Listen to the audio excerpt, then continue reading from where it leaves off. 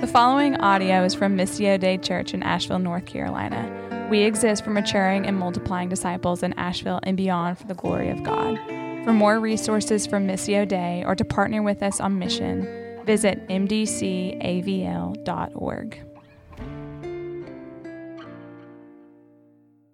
Morning, church. You guys feeling good? Me too. It's a good day. If you got a Bible, go ahead and open to Philippians chapter 2. As Ryan mentioned, today is the day. We have been praying and seeking the Lord. Our week of waiting is coming to a conclusion, and we will find out today whether the Lord is calling our church and Bent Creek to come together as one church, them enfolding with us. And we have taken our vote, and I have some results of that vote if you'd like to hear them.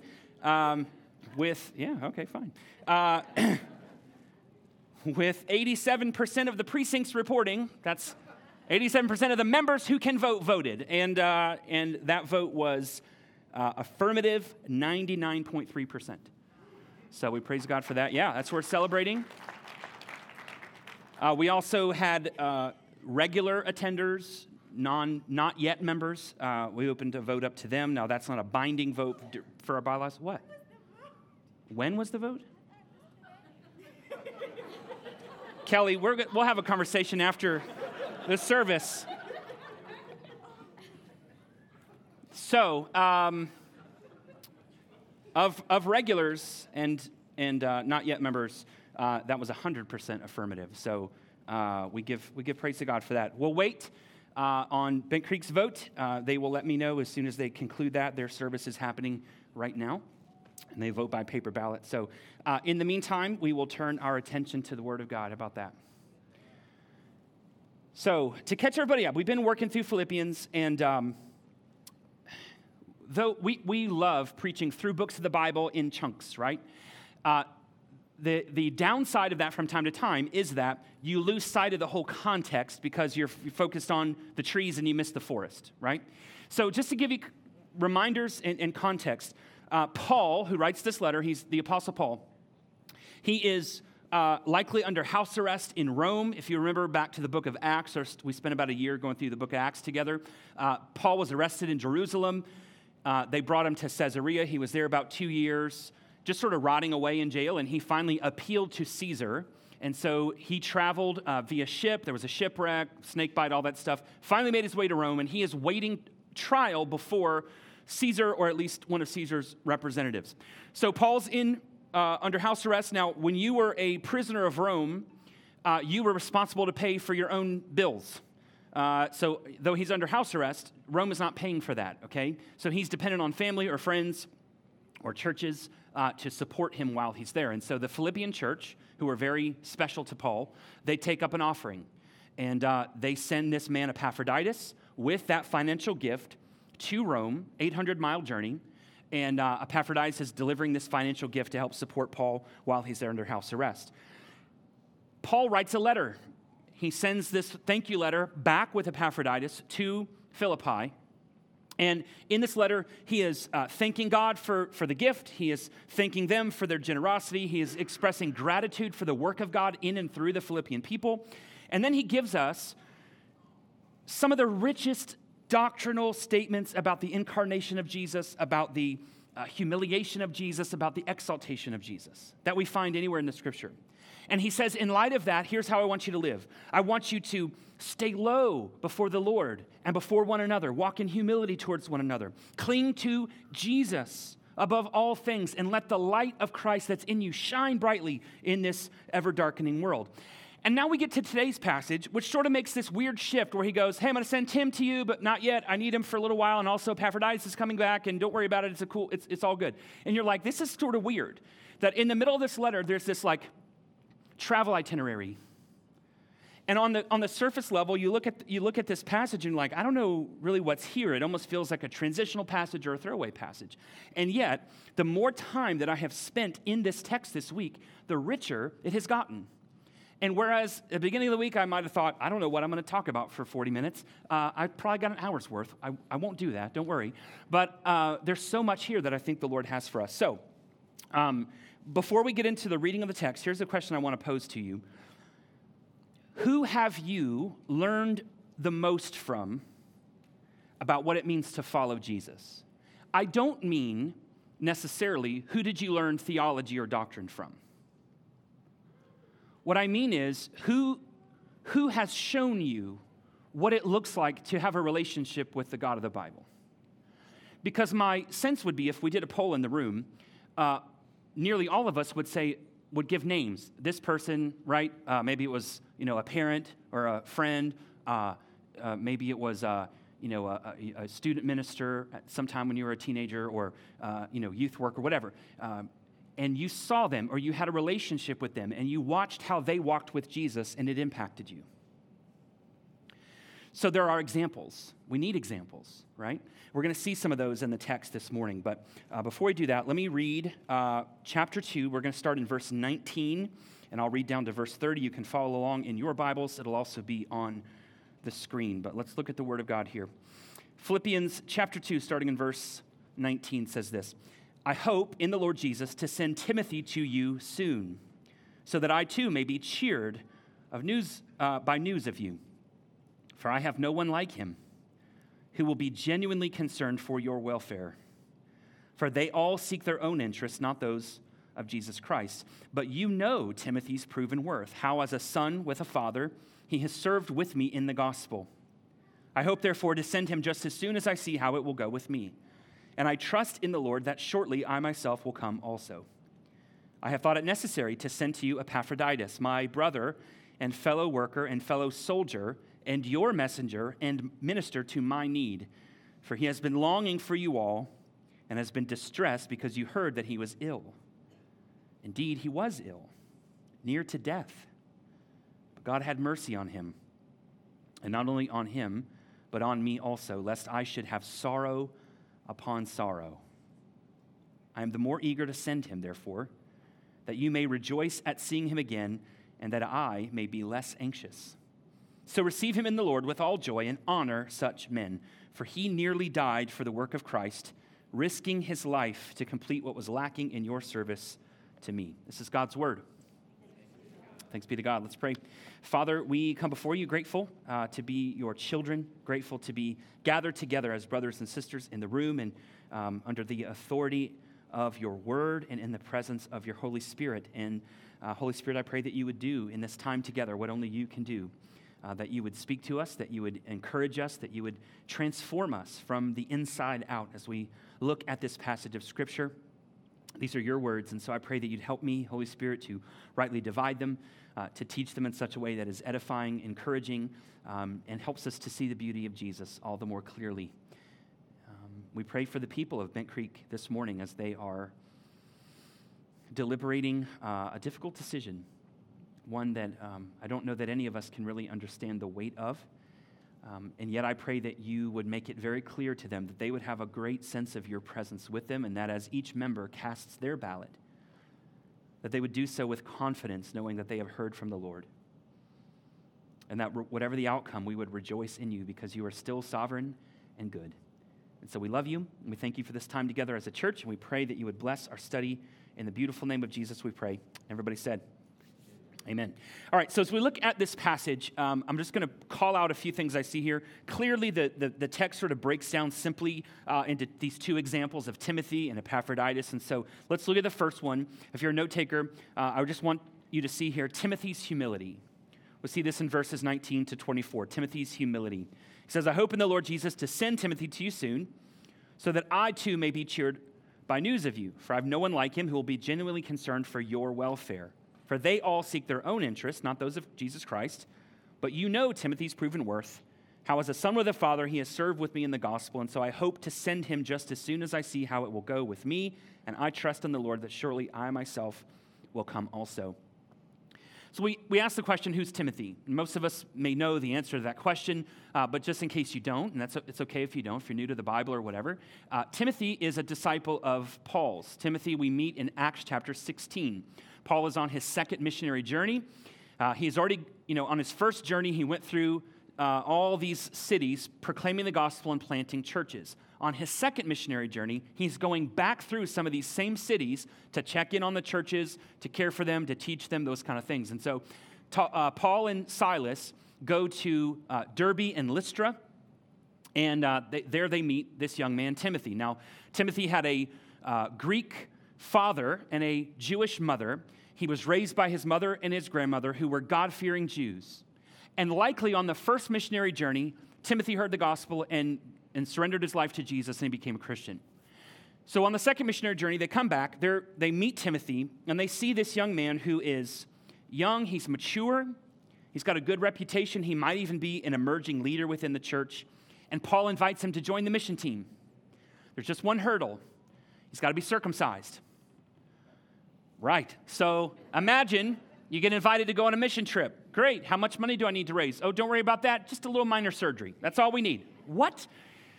Timothy, half Jew, half Greek, going into regions that are largely Jewish, and it would be a stumbling block to the Jews if Timothy had not gone through this Jewish ritual. And so Timothy humbles himself, and he's willing to undergo this ritual of circumcision, and he accompanies Paul on this second missionary journey. Paul kind of takes Timothy under his wing. They're together for at least 10 years, and Timothy eventually becomes the pastor of the church of Ephesus. Now, here in the passage I just read, we get some insight into Paul's relationship with Timothy and how much Timothy means to him. For example, he says in verse 20, I have no one like him.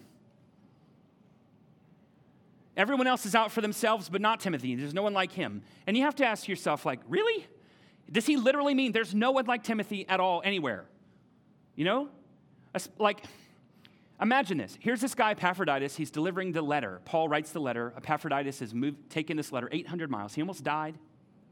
Now he's going to take the letter back to Philippi. They would read the letter out loud. So he's eager to hear what Paul has to say to the church of Philippi. And they open the letter up and they start to read it. And Paul says, there's no one like Timothy. If you're Epaphroditus, you're like, are you kidding, bro? So he can't mean that, right? He's not just going on and on about Golden Boy while Epaphroditus is over here like, I guess I'm nothing. That's not what he means. The translation of no one like him literally means no one of equal soul, of kindred spirit. So I think what he's getting at here is Timothy shares the same burdens that Paul does. Timothy has the same pastoral shepherd's heart for the people of Philippi that Paul does. In verse 22, he says, you know him, his proven worth. So the Philippian church is familiar with Timothy because Timothy accompanied Paul on every visit to Philippi. They've seen him grow and develop. They've seen his character strengthen. He says, he's like my own son. He's worked alongside me. And so when he says there's no one like him and all the others are self-serving, what he's likely doing is referring back to chapter 1. In chapter 1, you might remember Paul says, look, there are some people who preach the gospel out of envy and rivalry, seeking to afflict me because of my imprisonment. Now others do it out of good motives. And those who preach the gospel out of selfish ambition and their own motives, they're still preaching the gospel. So I rejoice in that. In other words, Paul's saying, okay, there's some guys in Rome here who now that I'm in jail are like, in my time to shine, right? I get to be the one who proclaims the gospel. My Twitter account's going to blow up. My YouTube page is going to grow. And Paul's stuck in jail. And it'll be about me and my glory. And though they're preaching the right gospel, they're doing it with the wrong motive. He says, Timothy's not like that. Timothy will gladly serve me by going to serve you 800 miles away. These other knuckleheads, they won't. None of them will go and serve you, but Timothy will. Because he loves you. He cares about you. He's a pastor at heart. He is a shepherd. And so we see that Tim is a shining example of humility and faithfulness to the Lord. But I want you to hear this. Timothy does not stand alone. Timothy is a product of the influence of Paul in his life.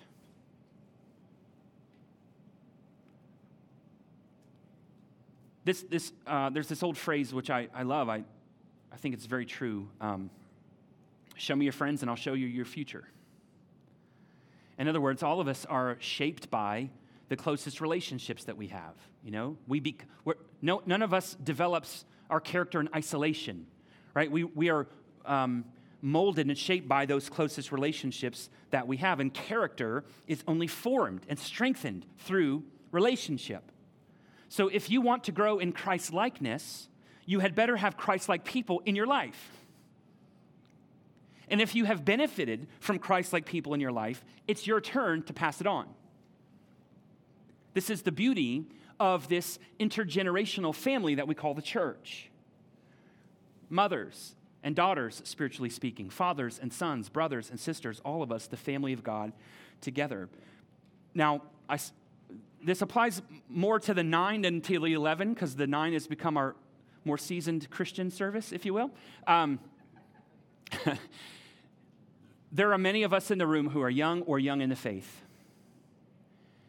And we got a lot of questions. Like, does this following Jesus thing get easier?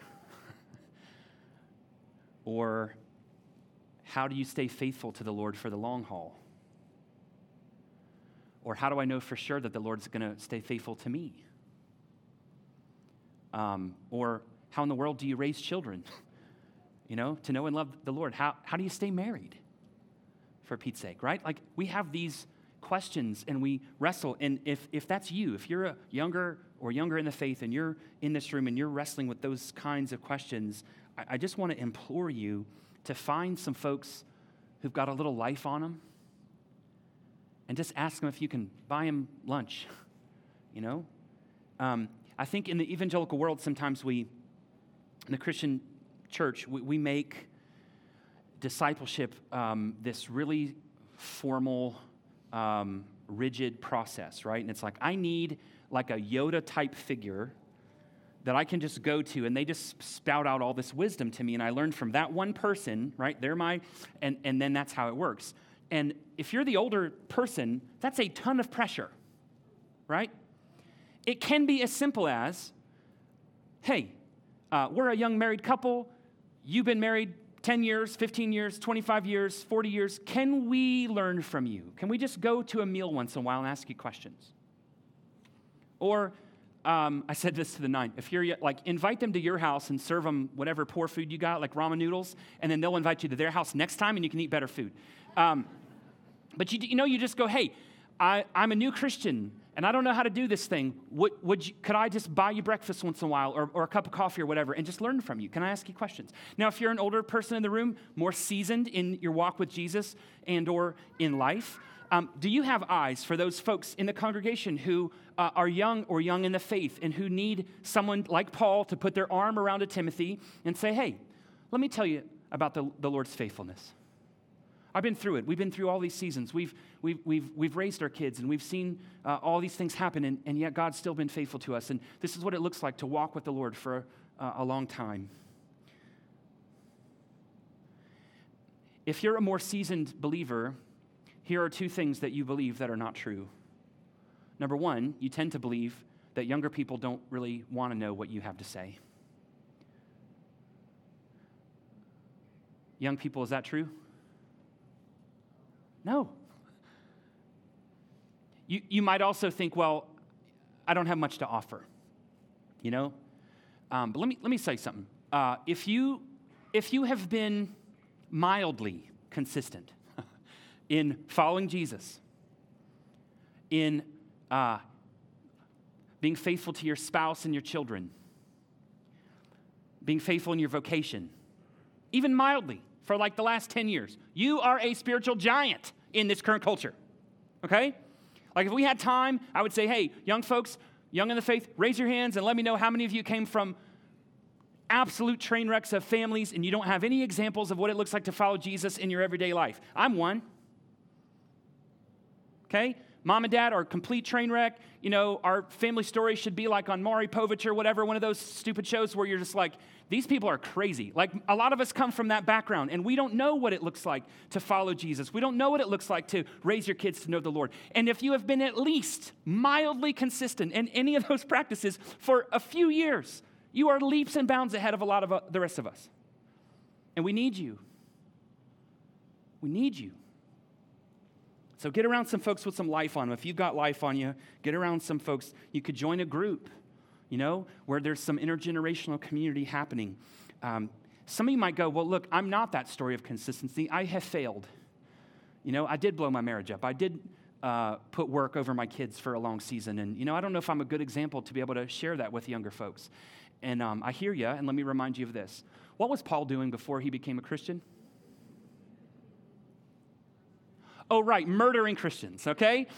I don't think that's as far as you've gone. And so there's redemption. There's healing. There's growth. There's repentance that happens. And you can share even your failures and the Lord's kindness to you and your failures with those who need help, okay? So seek out the brothers and sisters that are around. And, it's going to become even more important if this partnership with Bank Creek happens, because we got folks there they're very well seasoned. You know what I'm saying? To the glory of God. I talked to a woman. I didn't ask her age. She told me. I think she said she was 84, and she's been at that church since she was 3 years old. You think she's got something to offer even the more seasoned in this room, right?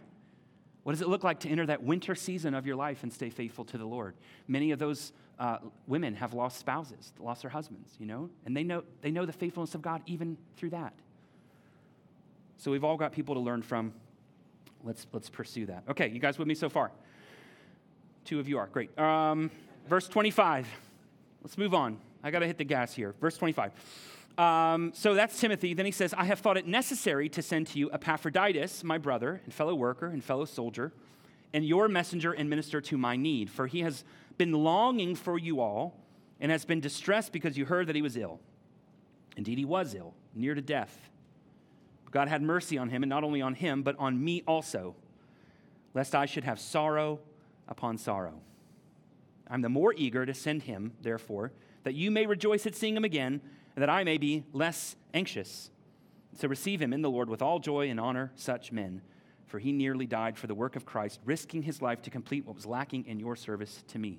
In other words, not that they had failed, the Philippian church, but that Epaphroditus did for them what they couldn't do because of the distance, right? They raised the money, and he took it and delivered it. He completed what was lacking in their service to Paul. So next point here simply is Epaphroditus' integrity. Now, I am not going to say Epaphroditus for the rest of this sermon. So we got choices. We got E or we got Diddy. Which one are we doing? Huh? Diddy. Okay, Diddy. I tried it in the 9. I couldn't do it, but we're going to give it another go. It was Diddy who traveled from Philippi. See, I know, it's weird. He traveled from Philippi to Rome in order to deliver this gift. Here's the beautiful thing about our boy Diddy. See, it doesn't work. We want it to. We so want it to, but it doesn't work. He wasn't a pastor or an elder, as far as we can tell. He wasn't a deacon or even a leader in the church, as far as we can tell. He's just a normal dude. Just an everyday, ordinary Christian who is faithful to his church, and he's faithful to what the Lord has called him to do. Apparently, he had some time on his hands or took some time off of work, and they asked him if he would take this gift to Philippi, or from Philippi to Rome, and he does it. And it seems like this was intended to be a long-term trip, like a long-term mission trip, because they were intending to send him the money and then for Epaphroditus to care for Paul with the money. If you're under house arrest and somebody gives you a check, it doesn't really do you a whole lot of good, right? You need clothing, you need food, you need papyrus so you can write these letters to the churches. And so they figured that Epaphroditus would be the one who would care for him. Now, sometime along the way, Epaphroditus got sick. I guess I am going to say Epaphroditus for the rest of the sermon. He got sick, very sick. We don't know with what, but there were a lot of things floating around back then. Glad we've got that solved. And he almost died. And the church at Philippi had heard that he was sick, but not that he had gotten better. And so they're wondering what's happened to our boy Diddy, and they don't know. And you couldn't FaceTime, of course, right? Can't send a text message or an email, and so Paul sends him back with this letter. The reason why I say it was probably intended to be a long-term trip is because Paul has to explain why he's sending him back. If they knew he's going to go drop off the money and come back, Paul wouldn't have had to explain why he's coming back. You follow me? But he's like, I hope to send Timothy. It was necessary to send Epaphroditus. He got sick. He got better. He was longing for you. Now, some people think he was homesick, and maybe he was.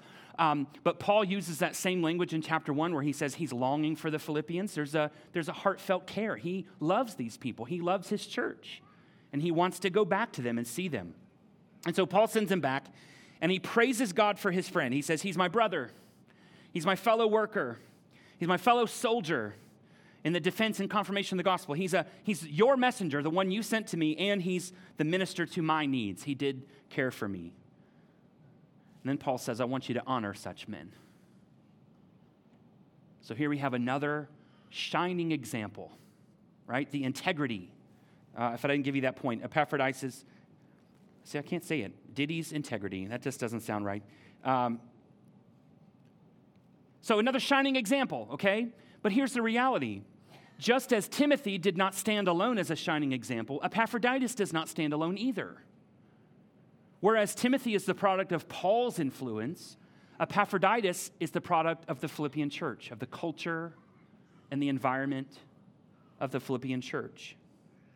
This community had helped shape this man. And it had to be encouraging for Paul, right? The guy who planted this church, who has been away from it for 10 years, right? He's not been the pastor of that church for 10 years, but he's got this guy who he probably didn't know beforehand, who is a product of the culture of that church, who got saved in that church, discipled in that church, grew up in that church, now coming to serve him, coming all this way with all this money to care for him, to minister to him, and it had to be a huge encouragement to see the fruit of this church. And I want you to know, this is our hope and aim. You know, for however long the Lord gives you to be part of this community, that we would grow together as just an everyday people who are worshiping Jesus as a family on mission. That we'd be a people who put Jesus first, others second, and selves third. That's the key to a joy-filled life. Jesus first, others second, selves third. That we would be a people who are just faithful in all the everyday, ordinary things. Faithful to the Lord, faithful to one another, in all that stuff. And, last week, if you're with us, I mentioned just briefly that October is Pastor Appreciation Month, right? And I didn't say it in a self-serving way, I don't think. I was trying to highlight that our elders, especially the volunteer elders, pastors that we have at this church, labor and run for your sake that you would hold fast to Jesus. And they are worthy of honor, and you should thank them, right, for all the labor they put in, because it's a lot of work and a lot of hours. But I want to step back for a second, and I just want to honor you all. I want to express my appreciation for you. To all of you who open your Bibles every morning or every evening, or most days, let's be honest, right? Who are seeking to hear from the Lord Jesus and to become like him. To all of you who pray regularly for the needs of this body, for one another, and for your friends and family who don't know the Lord. For all of you who give out of your finances regularly, faithfully, out of a modest income for the advancement of the kingdom of God through this congregation. For all of you who are just doing your level best to trust God's Spirit and to love your wife or your husband well and to raise your kids to know a little something about the Lord Jesus. To all of you who open your homes, weekly to allow community to happen and people to eat all your food and destroy your bathroom. For all of you who show up early on Sundays to put out signs and to make coffee and to run slides and sound and all that kind of stuff. To those of you who throw on a blue shirt and head up to our kids' wing and give your time to love on those babies and to teach those kids who Jesus is and to teach them about the scriptures. To all of you who throw a lanyard on and a little earpiece and walk around to keep this place safe and secure, or who greet people at the door and welcome strangers into this family. For all of you who juggle work and family and still pour your time into the scriptures so you have something to share with the men or the women or the students or the children who are part of this congregation. You may never get the recognition that you deserve, but Jesus sees you. He does. And we honor you. We thank you for your faithfulness to the Lord and to this community of faith. It's a joy to serve with you and to shepherd you, to be your pastor. I'm grateful for each one of you.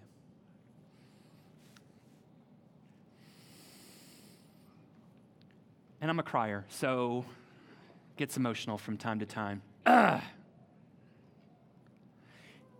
right, last thing. Got 10 minutes. You with me? All right.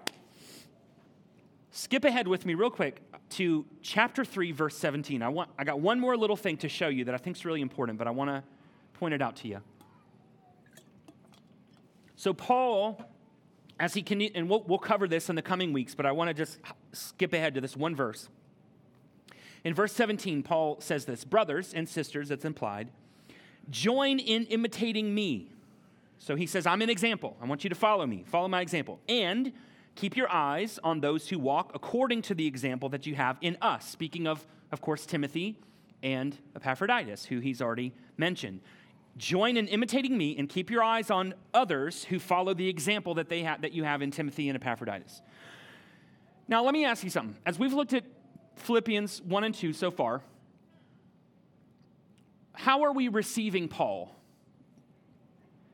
How does he come across in the first 2 chapters of the book of Philippians? I'll throw out some descriptors. Maybe we see Paul as strong, right? Courageous. Maybe we see Paul as faith-filled, and I think he is all those things in the text. But my last point here, what I want to point out to you is Paul's vulnerability. Paul's vulnerability. Here's what I mean. So he says things like the strength, the courage, the faith-filled. He says things like, whatever happens to me, I trust the Lord. He says things like, to live is Christ and to die is gain, right? But then, and I'm just going to paraphrase, but in verses 19 to 30, he says things like this now. I hope to send Timothy to you, but I need him right now. I need him. And when I send him and he comes back to me, I hope he brings me some news that's going to encourage me, to cheer me. I need encouragement. He says, God was merciful in sparing Epaphroditus' life, but he wasn't just merciful to Epaphroditus, he was merciful to me. Because if he had died, I would have had, he says, sorrow upon sorrow, meaning I already have sorrow. I'm sad. But that sadness would have multiplied if my friend had passed. He says, I'm eager to send him to you, Epaphroditus. I'm eager to send him to you. Because when he gets to you, I will be less anxious. Now, this is the same guy who writes to us in chapter 4, rejoice in the Lord always. Again, I say rejoice. Let your reasonableness be known to everyone. The Lord is at hand. Do not be anxious about anything.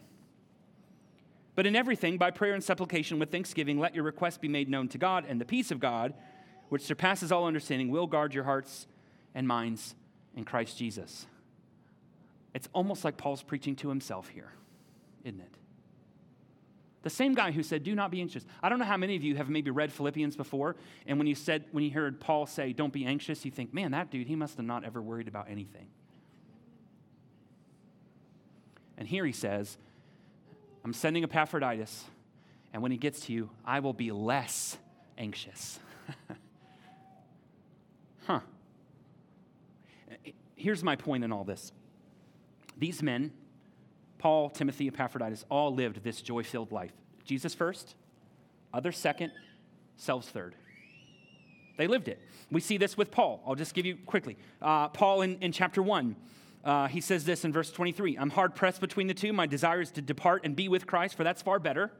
Jesus first. But to remain here in the flesh is more necessary on your account. You second. Jesus first, you second, me third. Okay? Timothy, chapter 2, verse 21. They all seek their own interests, not those of Jesus. But you know Timothy's proven worth.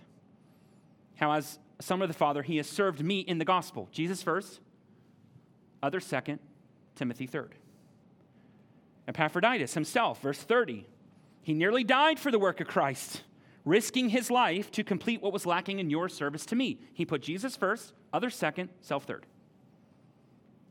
And yet, we also see from Paul here, there's no pretense. There's no machismo. He has no need to guard or conceal how he's really doing, how he's really feeling. He says, I'm weak, I'm vulnerable, I'm sad, I need encouragement. He's writing this letter. He could skip through that. He could be like, I'm strong in the Lord. Like he could do that and no one would ever know the difference. But he goes, no, I need encouragement. I got sorrow. These men lived lives of humility. They lived lives of integrity. And they also lived lives of vulnerability, just like Jesus did. Jesus is God in the flesh. And one way to think about the flesh in biblical language is humanity in all of its weakness and frailty. And when we read the Gospels and we see the life of Jesus, we see the frailty and the vulnerability of his humanity, don't we? We see Jesus get tired and hungry, and thirsty. We see Jesus have compassion on individuals and on crowds. He saw them, he felt something for them, and he did something about it. We see him angry at sin and corruption and death and disease in this world. We see him weep over his friend Lazarus. And when we get to the Garden of Gethsemane, we see Jesus, I think this is Matthew 26, say to his disciples, my soul is overwhelmed with sorrow. Will you pray for me? And yet for Jesus, it was a sorrow that was strangely mixed with joy, because Hebrews tells us that for the joy set before him, he endured the cross, despising its shame. And it occurred to me as I was studying this week that Paul mentions, God had mercy on Epaphroditus. He had mercy on me. And he has had mercy on us precisely because he did not have mercy on his own son. That Romans 8 tells us he did not spare his own son, but gave him for us all, right? And Paul and Timothy and Epaphroditus' lives were completely rearranged by Jesus. When they saw him for who he was, when they saw the perfect, sinless life of Jesus lived in place of us, because we cannot live a perfect, sinless life. When they saw the sacrificial death of Jesus on our behalf, taking the justice of God so that we could receive mercy. Dying in our place as our substitute for our sin, taking the wrath and the justice of God for us. When they saw the glorious and beautiful resurrection of Jesus Christ from the dead, confirming that his payment for sin was paid in full and giving us the right, as we receive this finished work of Jesus with empty hands of faith, we have the right to be called the children of God with all the rights and privileges that Christ himself enjoys. They are ours in Christ by faith. And that rearranged the lives of Paul and Timothy and Epaphroditus, and it's rearranged a whole bunch of our lives too, hadn't it? And then the Holy Spirit of God, the endless power of the Holy Spirit of God, is given to us to empower us to follow in these examples. So if you hear nothing else that I said this morning, hear this. You are not given these examples just to say, all right, try harder, do better, be humble, have integrity, right? That's crushing. Why? Because we know we're weak. We know we can't in our own strength. And these men were weak also. And Paul, once again, he reminds us, this won't be on the screen, but I just want to read for you from 2 Corinthians chapter 12 really quickly. Paul says this, in my weakness, the Lord says, my grace is sufficient for you. For my power is made perfect in weakness. Therefore, I will boast all the more gladly in my weaknesses, so that the power of Christ may rest upon me.